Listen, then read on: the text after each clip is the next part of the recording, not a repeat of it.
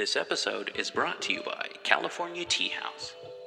California Tea House is a family-owned tea store where you can find some of the world's best loose-leaf tea and organic herbal tea blends. Like a fine wine, there is no comparison between fine loose-leaf and common broken-leaf tea bags. So, check them out. Check them out. They have quite a bit of pretty awesome tea collections. I'm a huge fan of their white teas. They have a tea club that you can join, but, they've got green tea, black tea, white tea, oolong, that Robios, and herbal tea. They've also got teaware. So check out California Tea House in the show notes.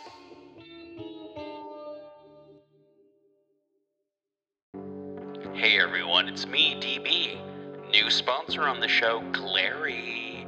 Glary offers a great price and better quality goods and services for music lovers. Are you looking for good prices, free shipping, 100% quality guarantee? Glary's got you covered. Guitars, bass guitars, mandolins. They've got saxophones, trumpets, drums. They've got guitar cases, amplifiers, all the stuff that you need without having to break the bank. Inexpensive doesn't have to mean cheap. Check out the show notes to find more about Glary. 20-watt amplifiers for under $50.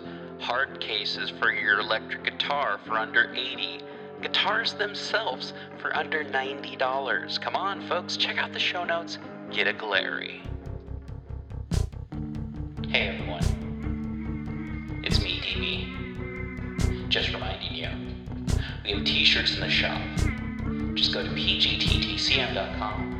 Check out all of our cool t-shirts and stickers. Heck, we even got some shower curtains in there. Keep clean, look cool, have cool stickers to put on stuff. Join us on Patreon, get a free sticker. Or don't. It's up to you. By Alan H. Godbey. Chapter 15. The Flood of 1890. And rearing Lindis backward pressed, shook all her trembling banks amain, then madly at the Igra's breast flung all her weltering walls again. Then banks came down with ruin and rout, then beaten foam flew round about, and all the mighty floods were out. So far, so fast, the Igra drave, the heart had hardly time to beat, before a shallow, seething wave sobbed in the grasses at our feet. The feet had hardly time to flee, before it broke against the knee, and all the world was in the sea. The great flood of 1874 is remembered as the most destructive of human life in the history of the Mississippi Valley. It came almost without warning. The rolling river rose rapidly, and the levees broke in many places before the masses suspected danger. Hundreds of people were drowned, and as for the loss of property, no attempt was made to estimate the amount. Certainly it amounted to many millions. Perhaps only the Chicago fire could compare with it in this respect.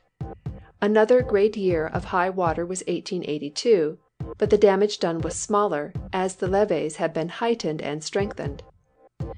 But the floods of this year, in area submerged, in long duration, in height of water, and in the pertinacity with which they were contested, eclipsed all records.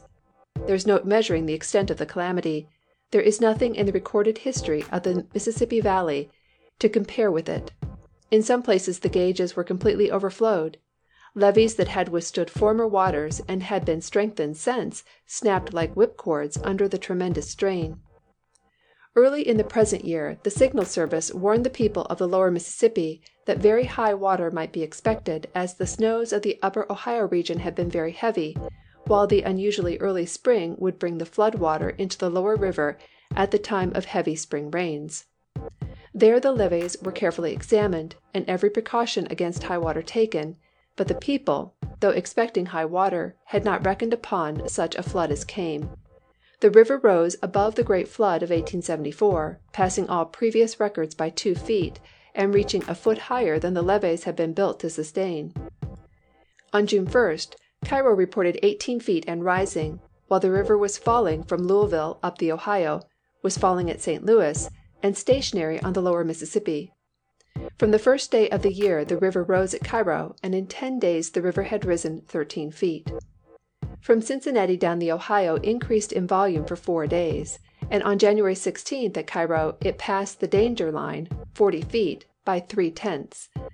The rise in 16 days had been 1 3/8 feet a day. At that time the river was rising slowly from Evansville down and falling above. A few days later came another rise in the Ohio, aided by the Tennessee and Cumberland, and by the 1st of February the water at Cairo was almost a flood. The volumes of water continued till the lower Mississippi was bank full. By the latter end of February the danger point had been reached at Memphis, Shreveport, Vicksburg, and New Orleans. Cairo was already in trouble. On March 12th Cairo reached its maximum, 48.9. The Signal Service Office had given out a prediction of 51 feet, but the failure of the upper Mississippi to rise prevented that stage being reached. The river at St. Louis had then but 5 feet of water. On March 14th, Chief Signal Officer A.W. Greeley sent out a warning from Washington to the people living on the lower Mississippi. He told them that the rain they had had for 4 days had been drained into the tributaries of the great river and would swell it considerably. The greatest flood ever known might be expected within a few days. All stock and valuable movable property should be taken to the hills. New Orleans had then higher water than ever before. The river was then rising in the lower Missouri, and St. Louis was reporting rapid increase in the stage of water. Cairo had fallen, but the upper Ohio and lower tributaries brought back the upper line of the flood to near the maximum stage. The lower Mississippi tributaries began to swell. The Arkansas and Red Rivers overflowed their banks. Low levees grew weak and succumbed. Low-lying towns and plantations were flooded. Then came the nights and days of terrible struggle along lines of levee that protected vast tracts of land. Men were pressed into service whether they liked the work or no, and the shotgun patrol was established for the protection of the safer levees from being cut. The upper Mississippi swelled rapidly, and while not reaching a dangerous stage itself, it added enormously to the peril below. Then came floods in Arkansas, Tennessee, Mississippi, and Louisiana. The first serious trouble from the Mississippi in Arkansas occurred in Phillips County, above the mouth of the White River, where some 500 people were driven from their homes to the highest points by the backwater, and the cattle, gaunt, wild-eyed, starving, were forced to subsist on cane, twigs of cottonwood, and other trees felled for them. 3 times the backwater and heavy local rains flooded this region, while the retiring flood left a deposit of mud from 1 to 5 feet in depth, precluding the possibility of turning the hungry cattle upon the land for 2 or 3 weeks, and rendering it impossible to raise a crop of corn or more than half a crop of cotton. At Cairo, the rivers were 100 miles in width, covering 50 miles of Missouri lowlands, and extending to the hills in Kentucky, while Cairo itself was partially flooded. The railroads in that section were forced to stop, and the people fled to the hills for their lives. Steady rains fell in Arkansas, Ohio, and lower Missouri River valleys, and by the time these began to subside, the floods in the streams below had passed previous records. The greatest danger and trouble was in the valley from Arkansas City southward. Heavy rains produced a break in the levee at that place. March 28th, the levees broke at 2 points on the eastern shore, between Arkansas City and Memphis, Tennessee, submerging many thousands of acres of land, and sweeping southeastward to the Yazoo River. Greenville, Mississippi, a city of 10,000, is partially protected by a high ridge through the city, but there was no means of holding back the enemy in the rear. The town is situated at the extremity of a sharp eastward curve, and a violent storm at length aided the rapid current in cutting away the front defense, and the town was forced to yield. Strenuous efforts close to the breaks above completely failed, and all that could be done was to secure the ends of the crevices to prevent their widening. Cattle were herded for a time on the levees and embankments, but these gradually yielded, and the animals were drowned in droves. Defenses yielded where least expected. By April 3rd there was 2 feet of water in the streets of Greenville. There was nothing left but to make the best of the situation. People took to the upper floors, and appeals for state, national, and individual aid were sent out. The telephone lines leading out of the city were destroyed, and communication with the outer world was greatly hindered. Occasional reports of destitution and suffering came from Greenville, but these were contradicted by meetings of leading citizens who said, "There is no destitution here that home people cannot relieve. If the negroes want to wait for government rations and refuse from $1.50 to $2.50 per day to work on levees, their starving arouses no sympathy." While all these sensational reports of destruction are traveling about, the steamboats are running into Memphis and Vicksburg begging for levee hands, and the native negro is sitting on the levee fishing. The water swept rapidly southward, submerging almost the entire region between Yazoo and Mississippi. Meanwhile, the trouble in Louisiana was just beginning. The banks began caving near the levee in Madison Parish front, compelling the erection of a new levee in the rear of the old one. But the fight went on stubbornly for 3 weeks, both along the river front and along the bayous in the interior. Atchafalaya River was 45 feet above low water. The contest for the levees there was as bitter as along the main stream. Occasional breaks occurred, but these were closed or kept from spreading by the 20,000 men who labored day and night along the stream between Bayou Sara and New Orleans. Ere long it appeared that the greatest danger was along the Concordia and Point Coupe parish fronts. A parish in Louisiana coincides with what is known as a county elsewhere. Considerable appropriations were made, and the head of the 3rd District levee system, Captain D.C. Kingman, conducted the fight on the Point Coupe front in person. The battle ended here in disastrous defeat. The men held their ground manfully till April 20th, no serious breaks having then occurred.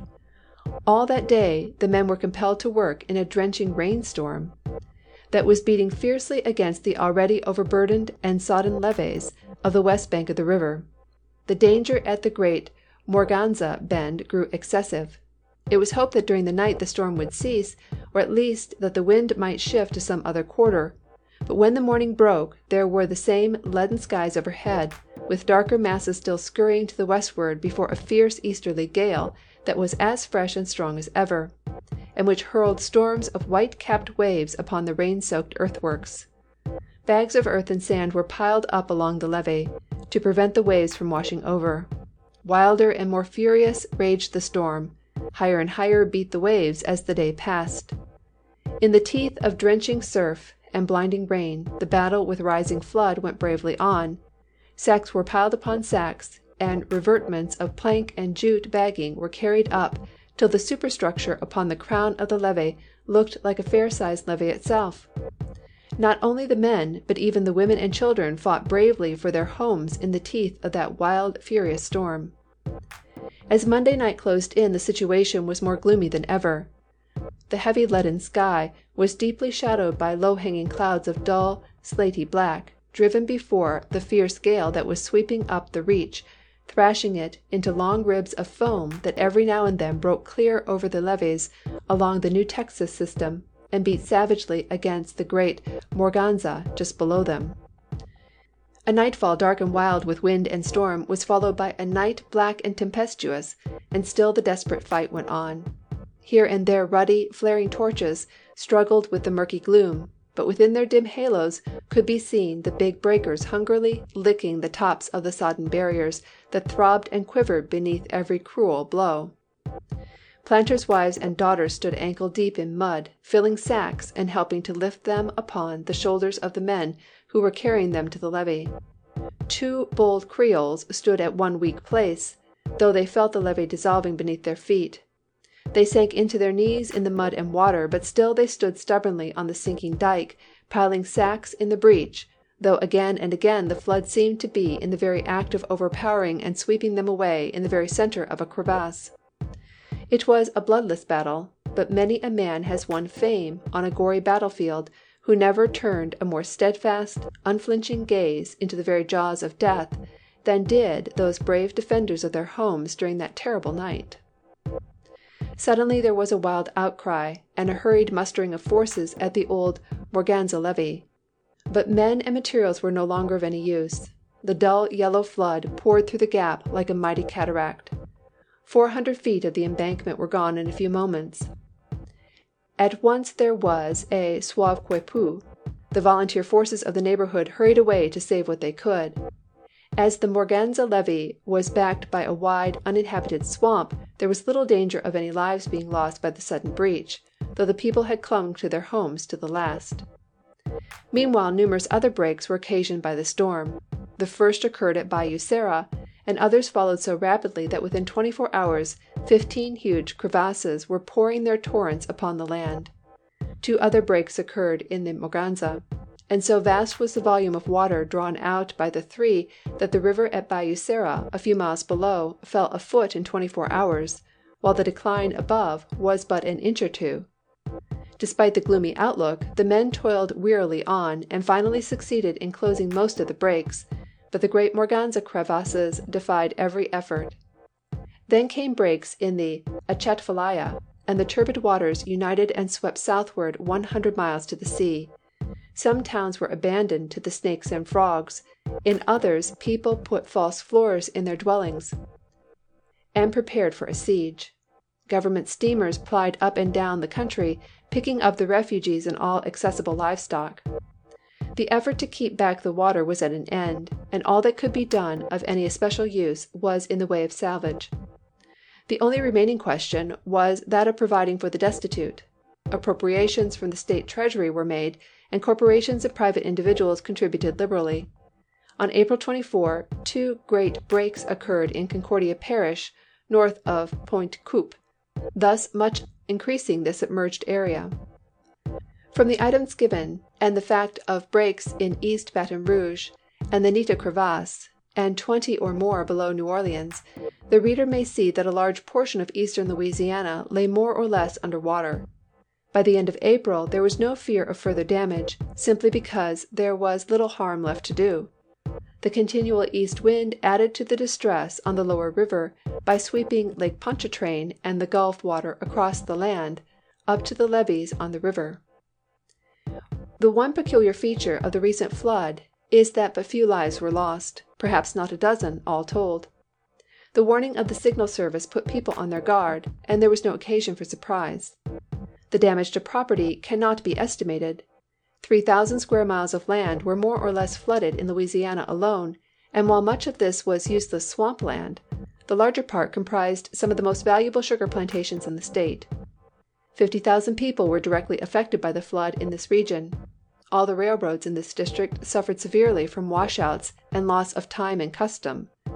Any estimate of the damage done to planters should include not only real estate and personal property, but also the amount of loss from inability to raise the customary crops. This single item would be very large. But when we consider the terrible havoc committed in other lands and attended by fearful loss of life, we may be devoutly thankful that things were no worse with us. The levee system is attended by peculiar perils. There must be constant watching and repairing. At seasons of danger patrols are needed, even when the levees are sound, for human nature is full of rank selfishness, and people who find their property endangered are apt to cut the levee upon the opposite side above them to relieve themselves by flooding others. Hungry wolves will eat a wounded companion, but man is almost the only animal that seeks opportunity for wounding his fellow that he may have a pretext for devouring him. The crawfish is another persistent enemy of the planter, undermining levees with his numerous tunnels, and even penetrating the low-lying fields at a distance from the river, not infrequently damaging the roots of growing crops. The ground becomes like a sponge, and water oozes from the levees in countless places. There are other objections to the levee system, and while the Mississippi River Commission and a majority of engineers endorse it, there are not a few equally capable men who denounce it as false in theory and mischievous in practice. The problem remains a puzzling one. If the floods are unrestrained, a large portion of the river bottom becomes uninhabitable a considerable portion of each year. As to controlling them, a man of much experience said at the time of the flood in 1882, "I have lived on the river for 30 years, and I have studied it, for it was my business to do so. I have been steamboating all that time. I am now certain that I don't know anything about it, or what ought to be done to it." Another said, "When God put the river into this valley, he told it to go wherever it pleases, and it always has done so, and always will." Yet the problem cannot be considered hopeless, though mere experiments are dangerous. There is little doubt that the levees would have withstood the unprecedented high water of the present year had it not been aided by the severe and protracted easterly storm. But the levees must remain a constant expense. More than $90,000,000 have already been spent upon them, and the question is an even more vital one than ever. The chief opponents of the levee system advocate the increase of outlets. A glance at a large-scale map of Louisiana will show the reader how very narrow the mouths of the river are in comparison with its breadth above, and when it is remembered that these passages required deepening ere large vessels could reach New Orleans, it is clear that the outlet men have good reason for asserting that the proper thing to do is to open as many outlets to the sea as possible. Yet the majority of engineers declare this to be unscientific and radically wrong. The levee men propose to narrow the channel and rely upon the scour of the water to keep the river bottom free enough to afford a clear passage to the sea. The scour is aided as far as possible in clearing away obstructions where it is desired to maintain a channel, and by placing other obstructions in places where natural shallows have been formed. This is the work carried on by the Commission, and is one in theory with that executed by Captain Eads in the South Pass of the Delta. He claimed that if the water flowing through the pass should be confined within comparatively narrow banks, it would scour out the bottom and so deepen its own bed. The primary result was exactly opposite to this. The water refused to do the work expected of it, and following the law of nature, sought the line of least resistance. Finding the South Pass obstructed, or rather narrowed, much of it turned aside and poured through the Southwest Pass and the Pas à la Tour, and instead of scouring out the South Pass, scoured the other two to the depth of 2 feet below where their beds had formerly been. As soon as this was discovered, the two passes were partially dammed up, and the water thus forced through the South Pass. It is evident at a glance that the amount of scour will only be as much as will permit ready exit of the water at ordinary stages. The moment that point is reached, the scour ceases, and does not again act unless the river be still further narrowed. Hence, this plan, while increasing facility of navigation, only robs Peter to pay Paul so far as protection is concerned, for what is gained in depth and speed is necessarily lost in breadth. The scour system has even failed to hold its own, and has had to be reinforced by dredging machines. This last fact tends to confirm the arguments of the outlet advocates. They urge that the immense amount of silt carried by the river is destructive to the entire scheme.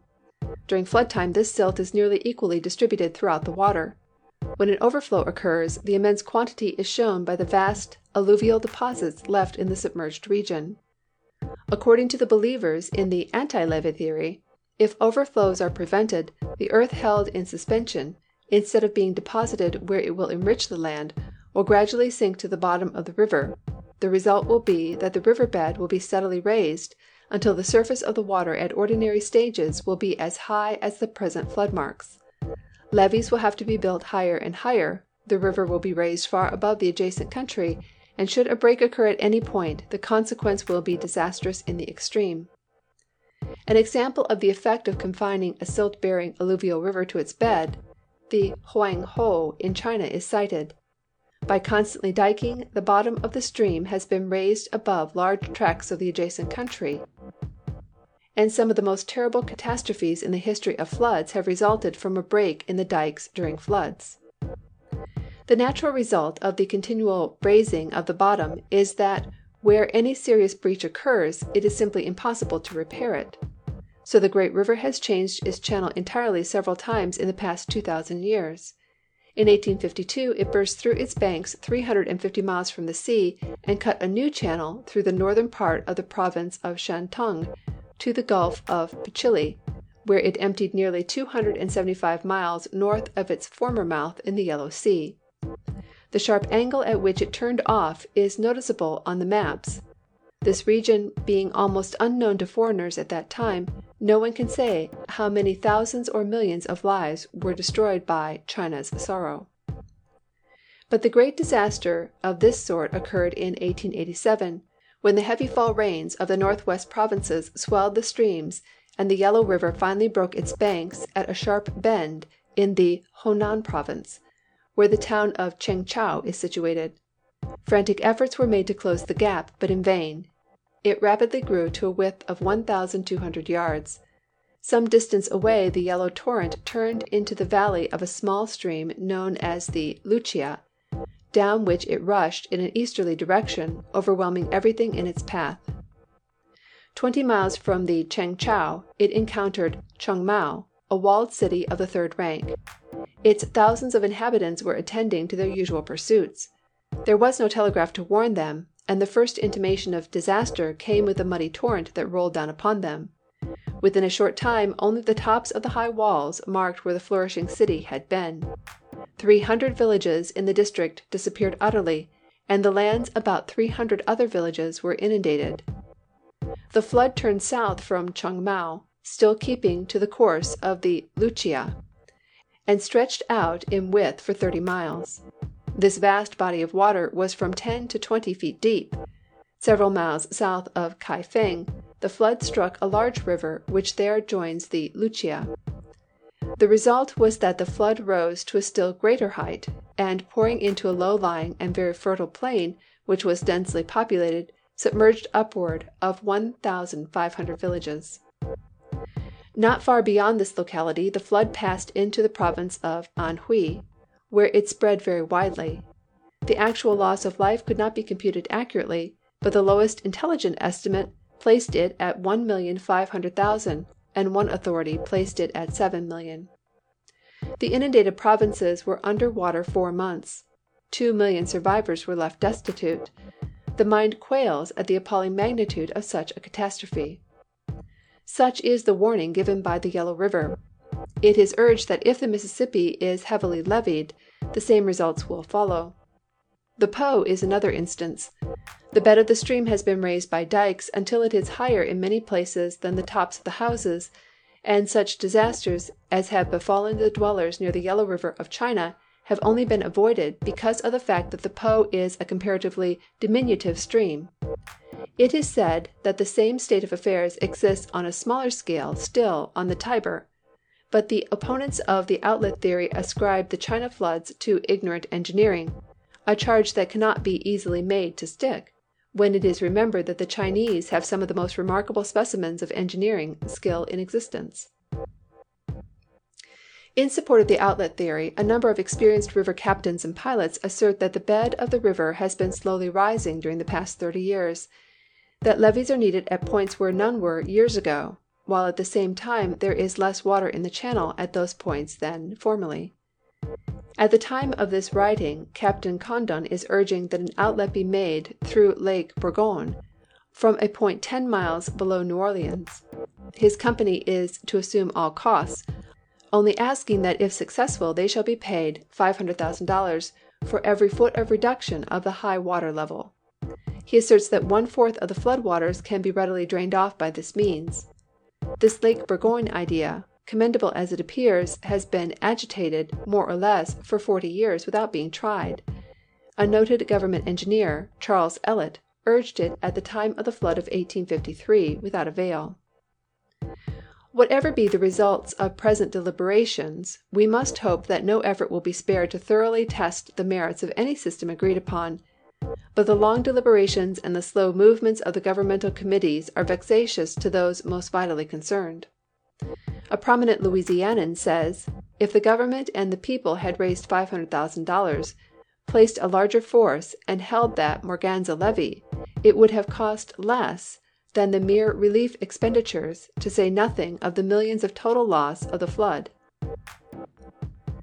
And Harper's Weekly affirms that, in one respect, the casual observer is moved to sarcastic reflections. When a flood does come, like the present one, or even one of much less dimensions, the work of the Commission is of necessity suspended, and at first sight it seems extremely ridiculous to see engineers waiting for the water to subside before they can place confines many feet below the present surface, which confines are intended, in part at least, for the purpose of preventing similar overflows in the future. Holland, the land of windmills, is another region which has a continual struggle with this levee question. The native name of the country, Nederlands, or Netherlands, refers to the character of the region, which lies as an average about on sea level, while a great portion is even somewhat lower. The thrifty people who settled here erected dikes to keep back the sea, and built windmills to pump out the water, thus reclaiming a fertile tract from the bottom of the sea. But the great dikes need incessant watching and repairing, and the expenditures upon them up to the present time have been greater than would have been required to build them outright of solid copper. As the safety of the dikes involves all that pertains to temporal life and welfare, the people have learned not to trust to a single line of defenses. Second and third lines are erected in the rear of the first, and many large towns are completely girded with defenses of their own. Since the population of this region is nearly 500 to the square mile, while our own land does not average over 18 to the same area, it is at once clear that the breaking of the dikes is a far more serious and terrible matter than the rupture of our levees. Some fearful disasters in Holland are recorded. In 1421 the dikes gave way at Dort, and more than 100,000 people perished. In 1530 there was a general failure of the dikes, and the people, not dreaming of danger, were suddenly overwhelmed. 400,000 perished, and the loss of property was proportionate. 2 great floods have occurred within this century, doing terrible damage. The Dutch, though peaceful and phlegmatic, are a liberty-loving people, and have often shown themselves ready to sacrifice everything for their freedom. They have found more than once its safety in the loss of all else. One of the most thrilling and memorable incidents of this sort occurred in 1574. Under the leadership of William the Silent, one of the noblest of men, the Dutch were struggling to throw off the yoke of Spain. Leyden was besieged. The town was well fortified. The Spaniards endeavored to starve the city into surrender. They swarmed about the outworks and taunted the famished people as beggars. The contest grew daily more hopeless for the besieged. Hundreds were dead of starvation, but the survivors hurled defiance at the Spaniards. They were digging up every green thing, devouring roots of grass, old leather, offal, anything that could in the least aid to sustain life. But so long as a dog barked in the city, the Spaniards might know they held out. A few faint-hearted ones pleaded with the burgomaster to yield.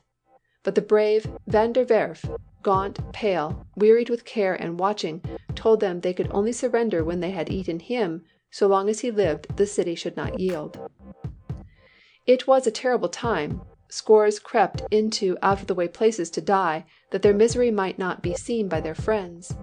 The Dutch without wished to help their friends within, but the lines of the enemy were too strong. As the last resort, the Silent Man ordered the dikes cut. It was done. The country folk abandoned their homes. A fleet of 200 vessels sailed in over the land 15 miles. They reached the Landscheiding, a great dike 5 miles from the city. 3/4 of a mile nearer the town was a second dike, the Greenway. Within it was the Kirkway. The rising water frightened the Spaniards, but at 10 inches it stopped. The Spaniards renewed their taunts. Again it rose 2 feet. The vessels drew nearer. Then they lay aground in sight of the famished citizens. Then arose a strong southwest wind, and after days of weary waiting, the fleet was close to the last line of fortifications. It was the 1st of October. In the morning the beggars of the sea would make a desperate attack upon the Spanish hordes. In the night there came a terrible crash. The sea had undermined the wall. The citizens were filled with panic, fearing an immediate irruption of the enemy. They stood under arms through the weary night. The morning came. Not a Spaniard was in sight. Fearing a sortie of the hunger-maddened people, they had fled in the darkness. The city was saved by the drowning of the land. A story is told of Frederick the Great, illustrative of the same indomitable spirit.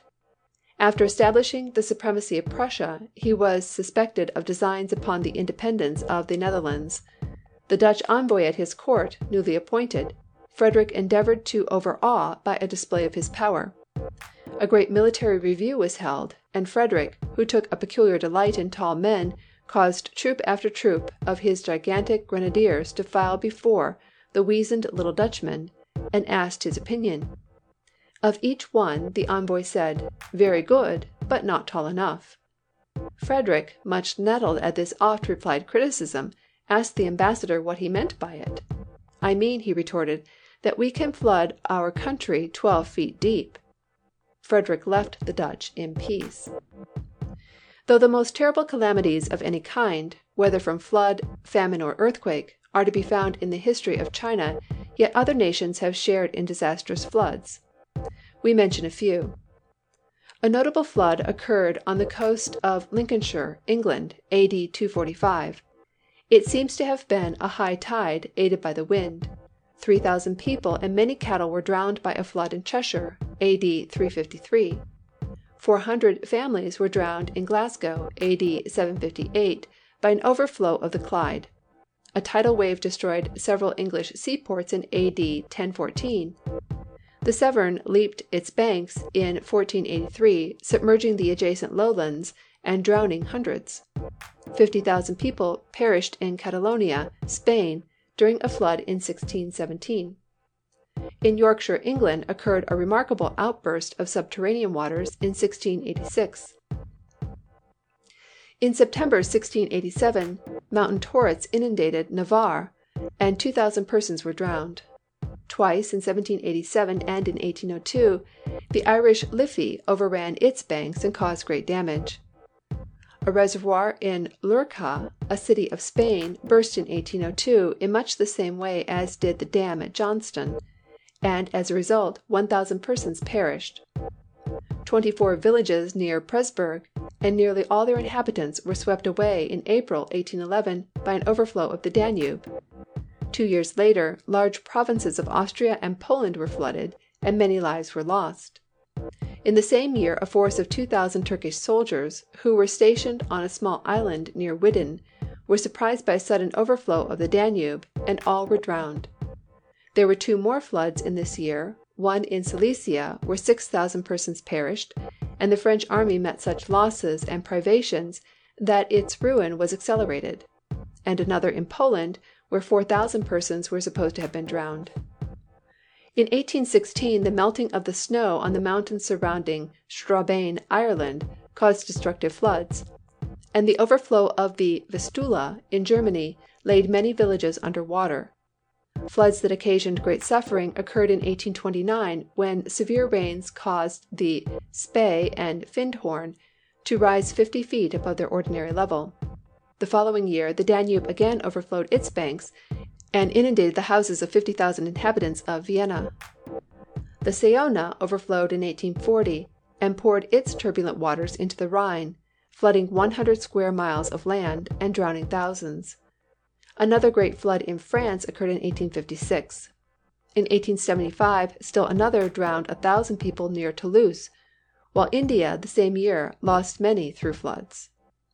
But no such destruction of life ever visited our own land till within a year past, and the event is more to be deplored, in that it was caused by unexcusable negligence. That flood we must next consider. End of chapter 15.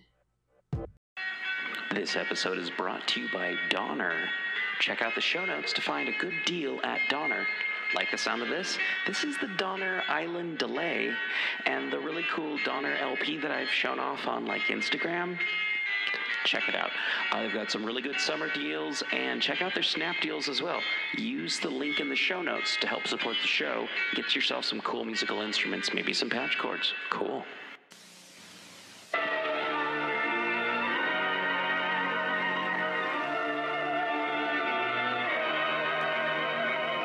Prepare for a spine-tingling, nerve-shattering podcast featuring all your favorite monsters.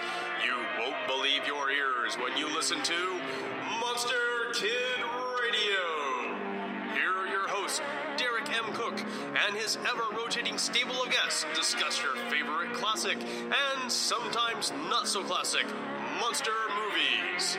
Subscribe to Monster Kid Radio through iTunes or Stitcher. Or visit MonsterKidRadio.net before the next weekly episode of Monster Kid Radio. Go through the archives for interviews with Sarah Karloff, Victoria Price, and Joel Hodgson. Listen to discussions about movies like Creature from the Black Lagoon, Island of Terror, and King Kong. And don't forget convention coverage from Monster Bash and the HP Lovecraft Film Festival. Classic monsters, modern talk, and the head of Rondo Hatton. Only on Monster Kid Radio.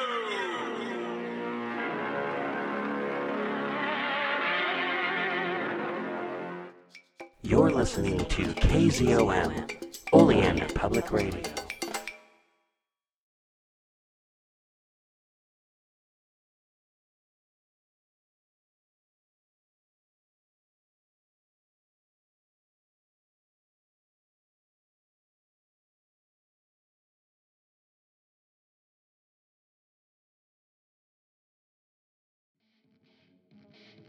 Thank you once again for listening to People's Guide to the Cthulhu Mythos. You can help show your support by going to the show notes and following any of the links that'll tell you how to support the show and how to support our guests. And thank you to all of our guests who you can find in the show notes. Rate, review, subscribe, and remember, patrons get priority access to asking us questions, suggesting topics, even, submitting stuff. Actually, you don't have to be a patron to submit anything. That's how Dave got on the show, and that's how you can get on the show too. It's the People's Guide to the Cthulhu Mythos. Rate, review, subscribe, tell your friends. Thank you for listening. Back to the show. Great Disasters and Horrors in the World's History by Alan H. Godbey.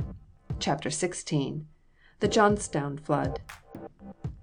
A sullen hoarse murmur and nameless fear, a sound like the tread of a hurrying host, a roar like the storm as the wild waters near, like the dash of the sea on a crag-bordered coast. A wave like a mountain sweeps swift through the vale, 10,000 wrecked homes tossing dark in its spray. Wild cries of death, anguish echo mocks with her wail, and the fiend of the flood now has claimed his prey. India, profiting by long and sad experience, has provided, as far as may be possible, against the contingencies of drought and famine by the establishment of a magnificent system of storage reservoirs to furnish water for irrigating when rain is wanting. Some of these tanks are fine specimens of engineering, and so far as records go, no disaster has ever attended their establishment. But to be ready and efficient, for purposes of irrigation, the water must be above the level of the surrounding country. Hence, the only practicable plan has been to dam up the courses of streams and ravines in the hills. As nearly all Bengal is comparatively low and level, this method is not applicable there. Hence the terrible famines consequent in a comparatively small decrease of the average rain supply.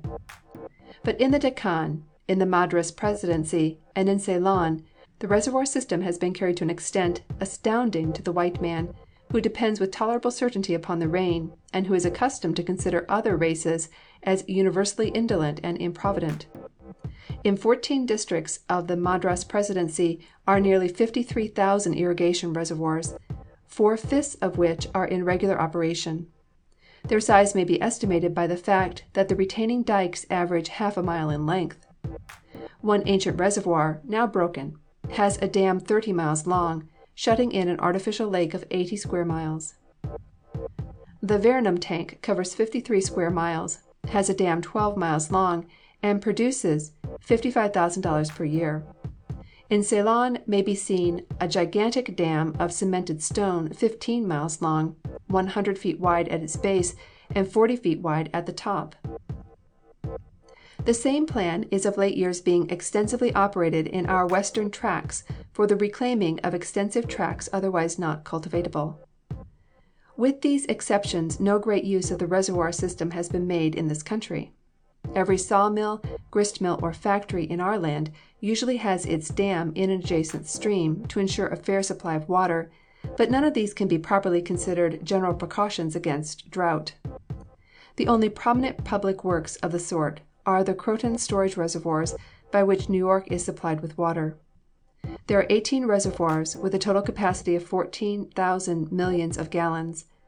China has a great canal irrigation system, which is, perhaps, safer in some respects than the Hindu system, but which cannot command as large an increase in supply in time of drought, the water being drawn from the rivers, and thus having comparatively little fall. But the canals so thoroughly intersect the whole country as to serve as public highways, and in many sections there are no other roads. Doubtless the methods of construction in India have been learned by long experience. Certain it is that for many years at least no serious trouble has ever arisen from defective retaining dikes. The public welfare is so intimately connected with these pools that they are carefully inspected and repaired. The destruction of the system might at any time precipitate a terrible famine. Not having a similar condition of things to contend with, the average American is not concerned about the few dams scattered about the land, not one in a score of which would cause any serious loss if it were to break, and even were such death traps scattered over every county, it is doubtful if a race who would crouch behind a Mississippi levee and refuse flight till the last moment could ever be brought to a proper realization of the danger or their culpable negligence. The American is in a hurry, and so if speed be obtained, trains may wreck, vessels collide, or boilers burst, and the coroner's jury will obligingly render a verdict of "nobody to blame." Since he also wants things at the bottom market price, he encourages the production of countless unsafe buildings, dams, and similar structures, merely because they are cheap. The most terrible lesson ever given to cheap dam builders in the history of our country is one which, with the reader's indulgence, we shall endeavor to narrate. In southwest central Pennsylvania, among the foothills of the Alleghanies, lies the peaceful and picturesque valley of the Little Conemaugh. Here in 1889, within a stretch of a dozen miles, lay 5 industrious and thriving towns: South Fork, Mineral Point, Conemaugh, Woodvale, and Johnstown. The last of these, embracing as it did Cambria and Conemaugh borough, was a city of 30,000 people. The population of South Fork was 2,000, Mineral Point had 800, Conemaugh and Woodvale about 2,500 each. The total population of the valley within the distance named could not have been far from 38,000. Johnstown was the center of interest as of population. Thither came on May 30th, Decoration Day, people from Altoona, Hollidaysburg, Somerset, Latrobe, Ebensburg, and Wilmore, and from the 4 other towns already mentioned. There was a great concourse, a long and impressive procession of soldiers and secret orders, with bands of music, flags, regalia, banners, bunting, and devices. With solemn pomp the cemetery was visited, and flowers were strewn on the graves of the patriotic dead. This sad but pleasing duty ended, the procession turned again toward the city, and entering the opera house, listened to an eloquent oration. It was a day of more than ordinary interest and elation for Johnstown. The city stood happily and unsuspecting on the very brink of an awful doom. During the day the sky had been overcast, and there were occasional light showers. At nightfall the clouds lowered more heavily, and seemed to descend nearer to the earth. At 9 o'clock there was a gentle rain. At 11 a tremendous downpour, which continued with little interruption during the remainder of the night. It seemed as if the windows of heaven had been opened. The site of Johnstown is at the junction of Stony Creek with the Little Conemaugh. Before 8 o'clock in the morning of the 31st of May, both streams were bank full. As the day advanced, the lower parts of the town were inundated.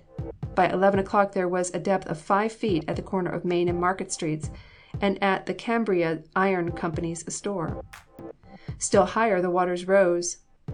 In the houses most exposed, carpets were removed from the floors, and pianos and organs were lifted on chairs and tables. Soon the 2 angry streams were mingling their waters in the business center of the town. Both streams had been as high before, but never both at the same time. Some thought the Cambria Iron Company, which had narrowed the channel below the stone bridge, was responsible, and should be required to widen it again, and so make a free exit for the waters. By 2 o'clock the water was 2 to 10 feet deep, all over the city proper, and the people had retired to their houses. There was inconvenience and cessation of business, but no one apprehended serious danger. They surveyed the providence of God without fear, little thinking of the destruction that, swifter than the avalanche, would presently come through the heedlessness or greed of man. 12 miles up the river, eastward, and at an elevation of 450 feet above the city, lay Conemaugh Lake. This was an artificial reservoir, covering 400 or perhaps 450 acres of land, and having an average depth of 35 feet. Across the South Fork of the Conemaugh, about 2 miles above its junction with the main stream, had been built a dam, 62 feet high in the center and 850 feet long. The valley, narrow at the dam, widened above to an extensive basin.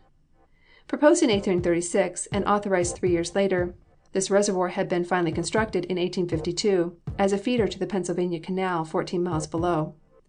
A culvert at the bottom of the dam contained fine iron discharge pipes, each 2 feet in diameter, which could be opened at low water, thus sending the contents of the reservoir to the canal at Johnstown.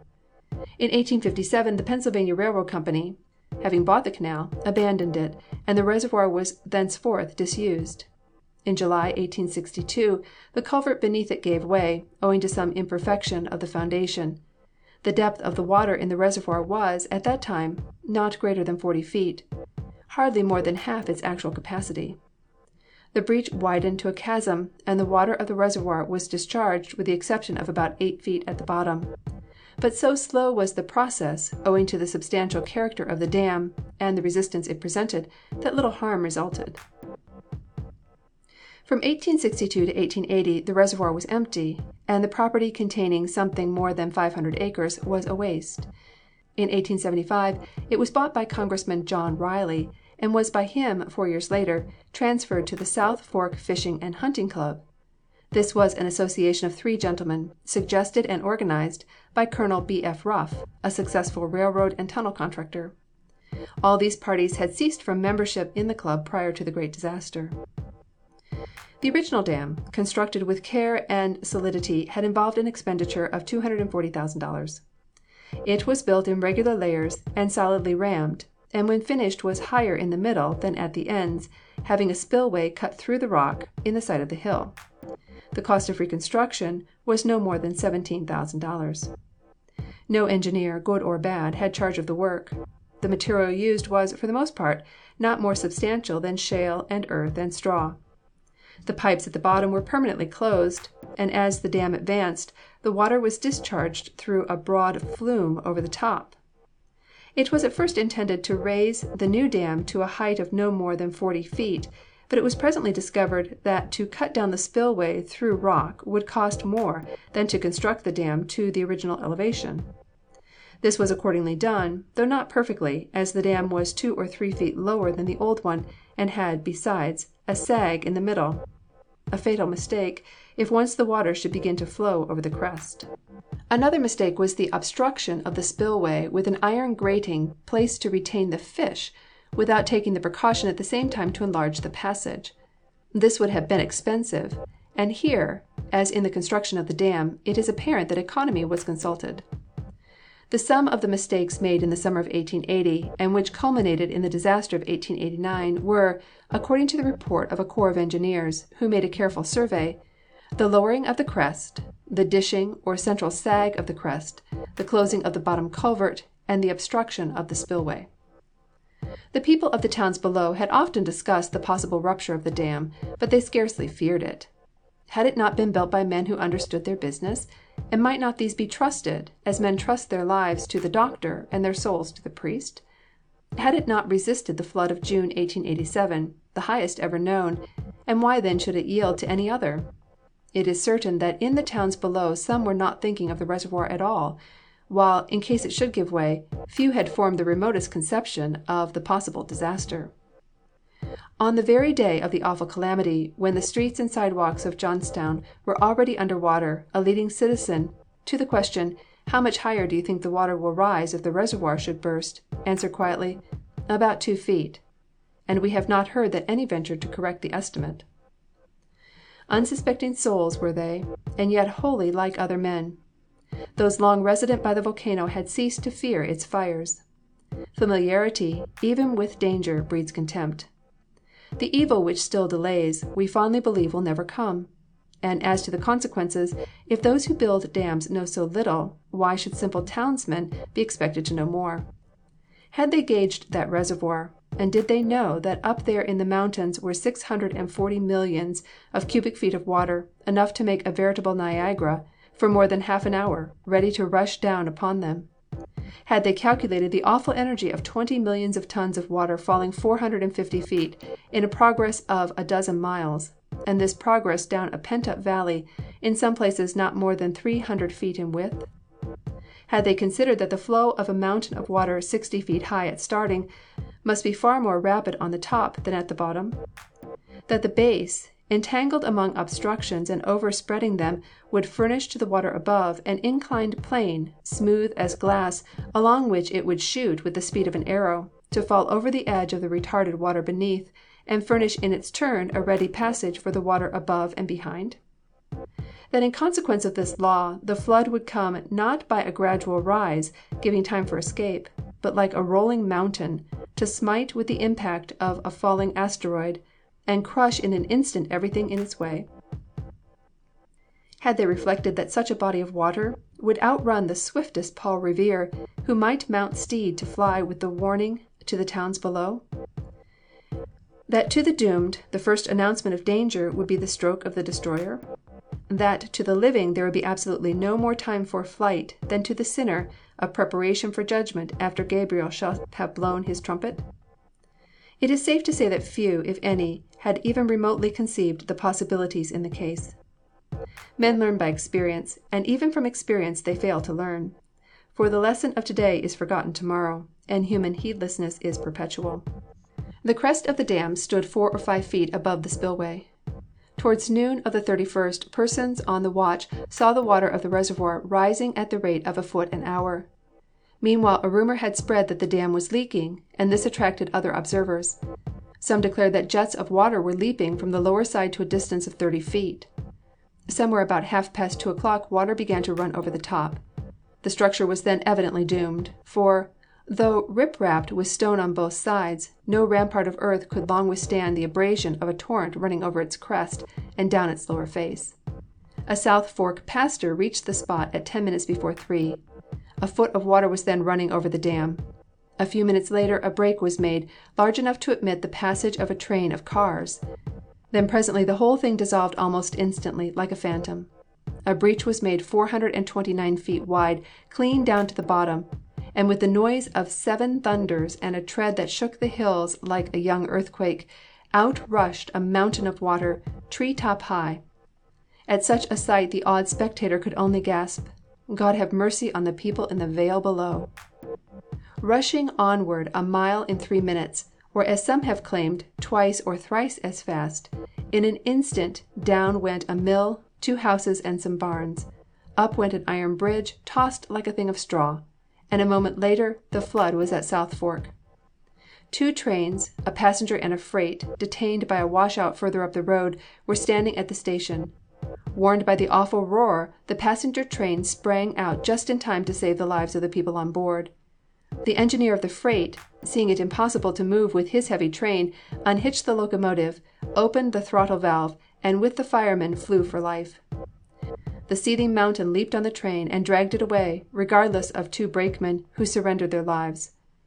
The village of South Fork, standing in the angle above the junction of the 2 streams, and on high ground, was comparatively unharmed, though 2 lives and considerable property were destroyed. On rushed the river down a valley, having from the lake to Johnstown an average grade of more than 30 feet in a mile. A mile and a quarter below South Fork, the river strikes at right angles a projecting cliff. The baffled stream makes a detour of 2 miles and returns almost to itself, having accomplished an absolute advance of no more than 75 feet. A railroad cut no longer than this quits the river above, then regains and crosses it by a viaduct below. The railroad bend at the upper end of the cut is 20 feet above the stream, while at the lower end it is 70. Here the torrent divided, part of it, 20 feet deep and 40 feet above the river bed, flowing through the cut, the other part following the channel around. When this latter portion, returning, struck the cliff at the lower end of the cut, the water rose to the enormous height of 125 feet. From this point the monster, towering to heaven, and like a wild beast dreadful and terrible and strong exceedingly, and ravening for prey, sprang upon Mineral Point, a little more than a mile below. The town was instantly wiped out, 40 houses being swept away and 16 persons drowned. The rest doubtless were saved by clinging to the wreck, or warned by the ominous roar, they had fled to the neighboring hills. The Methodist Church, lifted from its foundation and tossing in the torrent, solemnly and for the last time tolled its bell, as if recognizing the end of its days and usefulness, and continued to toll until its burial was accomplished beneath the waters. 2.5 miles below Mineral Point the flood encountered another bend of the river, with a cut and viaduct in all respects similar to that which had been described. Here again was enacted the grand and terrific scene which took place above. Then from this augmented height the torrent swept down upon East Conemaugh and Franklin, a mile below. These villages, standing on the opposite side of the river, constituted the first of that series of boroughs known by the name of Johnstown. An engineer, backing up the road and pulling at the nose of his locomotive a train of freight cars, had proceeded 1/3 of a mile above Conemaugh. Here the roar of the coming flood broke upon his ears, and looking up the river he saw the descending avalanche. Instantly reversing his engine and drawing the throttle, his whistle all the while shrieking a wild alarm, he pushed at utmost speed the obstructing cars back to the yard of the Pennsylvania road. Then leaping from his engine, and leaving his whistle still to sound its warning, he ran to his house near by, and with his family escaped to the hill just as the rolling torrent dashed its billows at his feet. 3 passenger trains and 1 freight had been standing on the side tracks some hours, detained by the washout already mentioned. The passengers were reading, writing, conversing, worrying, walking up and down the tracks in the rain, or watching the driftwood and the constantly rising river, but conscious of no danger. Something was said about a reservoir somewhere up the road, which might burst and come down upon them, but they gave the matter no second thought. Twice was one of the trains compelled to move, as the water undermined the track and caused it to fall into the river. Once they were startled by the crash of a bridge, which yielded to the rushing waters and was swept away. It was near the hour of 4 in the afternoon, and they were still wearily waiting. Suddenly they were startled by the long, shrill shriek, close to their ears, of Engineer Hess's whistle, and looking out of the windows up the river they saw an enormous mass of wreckage, roots, trees, and driftwood borne aloft on the back of the torrent and rushing toward them. With one impulse, the most of the passengers leaped from the trains and fled for their lives. Those in the first train had to run round or creep under the second in order to reach the town and thence the hill. Between the trains and the town there was a ditch 10 feet wide and 5.5 feet deep, filled with water. Into this many plunged, 9 women and girls together. A gentleman who had leaped across tarried a moment to give a helping hand, and all were rescued, save one, an aged woman. She was apparently dazed, for, refusing the proffered hand, she said, "I will go this way," and walked toward the maddened waters, and was lost. The rest fled amain to the rising ground near by, with the raging torrent not 10 feet behind them. Gaining the hill, they turned to behold a grand and awful scene. The crashing, tumbling buildings lifted from their foundations and hurled against each other. The shrieks and cries and screams of agonizing, despairing, dying men and women, and all Conemaugh going down in the fierce river. The roundhouse sprang from its seat like a toy tossed from a giant's hand, and more than 30 great locomotives were rolled along like so many pebbles. All the trains were carried away. In some of the cars the passengers could yet be seen, while on the top of one car, loosened from the rest, were 2 men struggling desperately to keep their hold as it rolled from side to side. The whole 4 trains drifted down about 500 feet, when they were stopped in a singular manner. Some inexplicable movement of the water lifted the head of one train and threw it across that of the other. Engines from the roundhouse were rolled down and piled against these. A mass of trees and drift were added, and the whole 4 trains, with the exception of 2 or 3 cars, were arrested and anchored in the midst of the flood. But, though the whistle was a warning, and the hills were a refuge to the people of East Conemaugh, the lives of 24 were lost, while of the passengers on the trains, 26 are known to have perished. One family was carried down in their house, which held together till it drifted against the steep hillside some distance below, where it was arrested long enough for them to make their escape. 2 sisters, clinging to driftwood, were being swept past the woolen mill in Woodvale, when a rope was thrown to them and they were saved. One man was carried on a drifting log clear through Johnstown and over into Kernville, to find deliverance at the end of a wild 3 miles ride.